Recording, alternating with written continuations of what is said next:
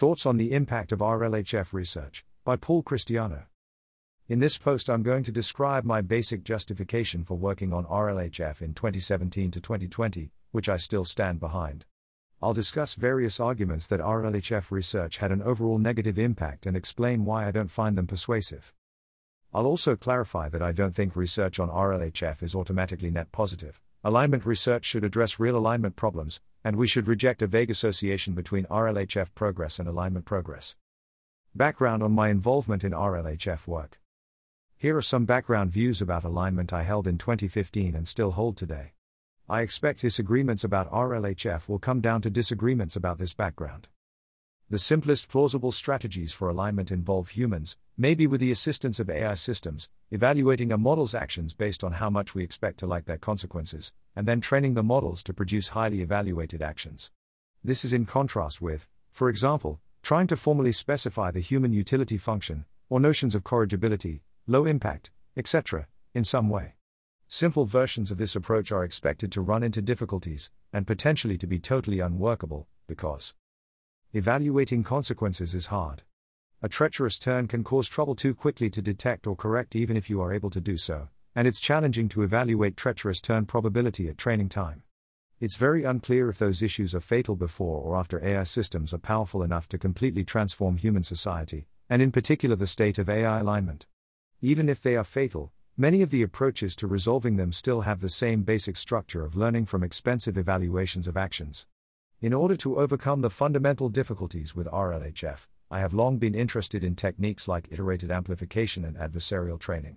However, prior to 2017, most researchers I talked to in ML, and many researchers in alignment, thought that the basic strategy of training AI with expensive human evaluations was impractical for more boring reasons and so weren't interested in these difficulties. On top of that, we obviously weren't able to actually implement anything more fancy than RLHF since all of these methods involve learning from expensive feedback. I worked on RLHF work to try to facilitate and motivate work on fixes.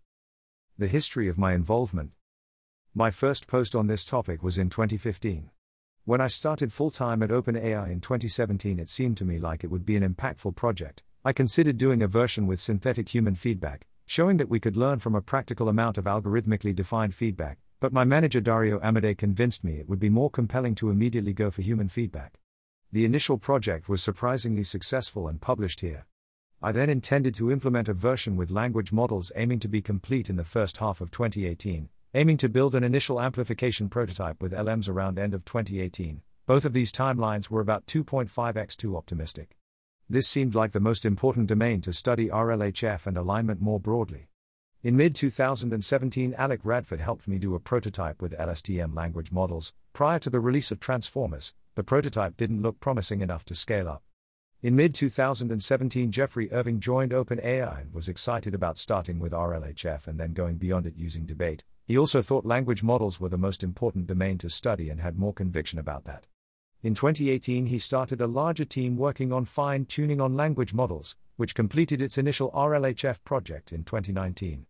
This required building significant infrastructure for scaling and working with language models, since this work was happening in parallel with GPT-2. Jeffrey later left for DeepMind and I took over the team. We wrote a follow-up paper polishing the result to the point where it seemed to be production ready. Some people on the team started working on applying these results in production. Ryan Lowe ultimately led this effort, which spun out into a different team, see paper. We also began working on simple settings where humans needed to use AI systems to solve subtasks, see paper. I left OpenAI at the start of 2021 to return to focusing on theory, and Jan Leek took over the team. The case for a positive impact. Overall, I think that early work on RLHF had significant value. I think it is hard to productively work on more challenging alignment problems without first implementing basic solutions. Solve real problems one at a time seems like a good way to make progress and is how most fields work. Trying to justify research on problem X by saying, well, we could do RLHF, but it wouldn't fix speculative problem X is uncompelling to most audiences if no one has implemented RLHF or observed problem X.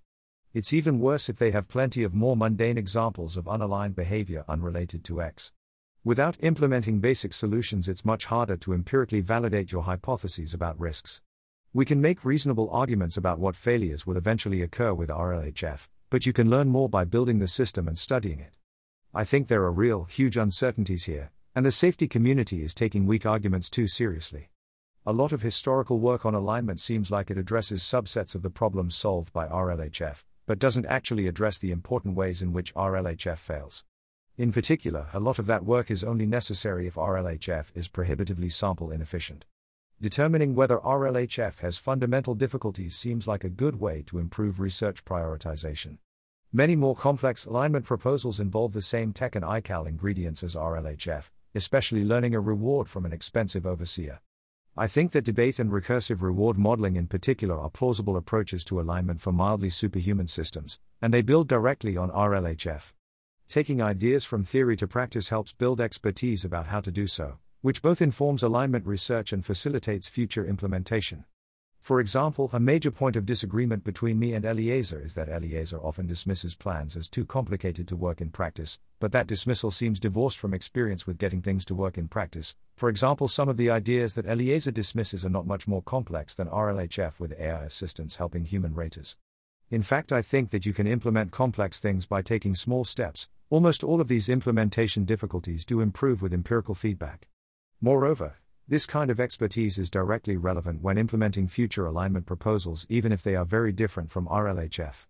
The implicit alternative seems to be an alignment community that deliberately avoids any problems that would be helpful for making AI systems useful, and potentially avoids doing any engineering work at all, creating predictable and potentially huge problems with implementation. The case for a negative impact. People in the safety community make some arguments that research on RLHF has costs larger than these benefits. I don't currently find these arguments persuasive. RLHF, and other forms of short-term alignment progress, make AI systems more useful and profitable, hastening progress towards dangerous capabilities. RLHF is just not that important to the bottom line right now. Imitation learning works nearly as well, other hacky techniques can do quite a lot to fix obvious problems, and the whole issue is mostly second order for the current bottom line. RLHF is increasingly important as time goes on, but it also becomes increasingly overdetermined that people would have done it. In general, I think your expectation should be that incidental capabilities progress from safety research is a small part of total progress, given that it's a small fraction of people, very much not focused on accelerating things effectively, in a domain with diminishing returns to simultaneous human effort. This can be overturned by looking at details in particular cases, but I think safety people making this argument mostly aren't engaging with details in a realistic way.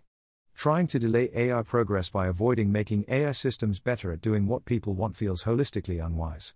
RLHF does not appear to increase the kind of capabilities that are directly relevant to risk, but instead has an indirect effect via making AI systems more useful. My intuitive reaction is similar to a proposal to lobby against improvements to the tax code so that taxes will be more painful and the public will be more opposed to new taxes. It might be okay if your goal is to reduce tax burden, but probably counterproductive for reducing the social cost of taxes.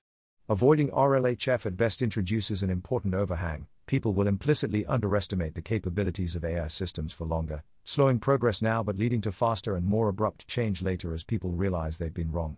Similarly, to the extent you successfully slow scaling, you are then in for faster scaling later from a lower initial amount of spending. I think it's significantly better to have a world where TIE training runs cost $10 billion than a world where they cost $1 billion. A key background view is that the great majority of effective safety work will come when people are working with systems that are much closer to posing a risk, for example so they can actually exhibit and study interesting forms of reward hacking and deceptive alignment. Overall, in expectation, I think these effects claw back most of the benefits of slowing down progress by avoiding RLHF. RLHF covers up problems so that you can't or won't fix them in other ways. RLHF lets you produce models that don't do bad-looking things, but there are some things which look fine but are actually bad. So you might worry that RLHF makes problems harder to study by covering up their symptoms. But we can, and do, still train models without RLHF, or using a weak overseer where outputs can be validated by stronger overseers. It seems that RLHF makes it much easier to produce realistic examples of problems, both because it facilitates settings with the kind of realistic failure modes you actually want to study, namely overpowering or misleading overseers, and because without RLHF there are going to be 1,000 other hacks to try first to fix the problems. You might argue that RLHF gives people a way to cover up problems and so lets them avoid fixing them in deeper ways, or gives them a false sense of security. But in practice, if people run into problems that can be fixed with RLHF, it looks like they will just do RLHF later, which is getting easier and easier over time. And in practice, most of the problems that can be addressed with RLHF can be addressed in other hackier ways as well. This potential objection seems to rest on an unreasonably optimistic model about how superficial problems force people into pursuing deep fixes. RLHF is less safe than imitation or conditioning generative models. If we're considering the danger posed by a model of a fixed level of usefulness, I think this is probably false, though it's a complicated question and I'm uncertain. The AI safety community makes various informal arguments about this which I find unpersuasive, though I mostly haven't seen them laid out carefully. I suspect the differences are small and require empirical investigation. While I appreciate many of the investigations in this paper and think it is good to improve our understanding, I don't think they let us tell what's up with risk. This could be the subject of a much longer post and maybe will be discussed in the comments. If RLHF poses distinctive risks, we are overwhelmingly more likely to avoid those risks by understanding them rather than by hoping no one ever implements RLHF. It's unrealistic and deeply unstable to hope that no one uses RLHF because they didn't think of it. This entire alignment approach is impractical, and therefore all the arguments about taking the first step in the right direction are wrong. On top of that, working on RLHF obfuscates that fact and dilutes what should be a robust community consensus. To the extent this is true, I think it would be a pretty powerful argument against RLHF, largely because it implies that most of the benefits aren't real. But I don't agree that the approach can't work. I've talked about this a lot with people, but feel like the arguments just aren't holding together. The two weak links are on arguments about the timing of difficulties relative to, for example, radically superhuman models. Almost all of the arguments kick in after human level, and it's just not clear how far after. 2. The probability of deceptive alignment emerging despite simple countermeasures, which I think of as a completely open empirical question. Existing arguments are fine for arguing plausibility, but definitely can't get you to 90% rather than 50%. 3. The feasibility of fundamental improvements to RLHF. Overall, I think it was valuable to use RLHF to fix the kind of basic alignment problems that are ubiquitous with pre-trained models. I think it has had a real impact facilitating work on more fundamental challenges, and helped move the community one step closer towards the kind of alignment solutions I expect to ultimately be successful. Future work.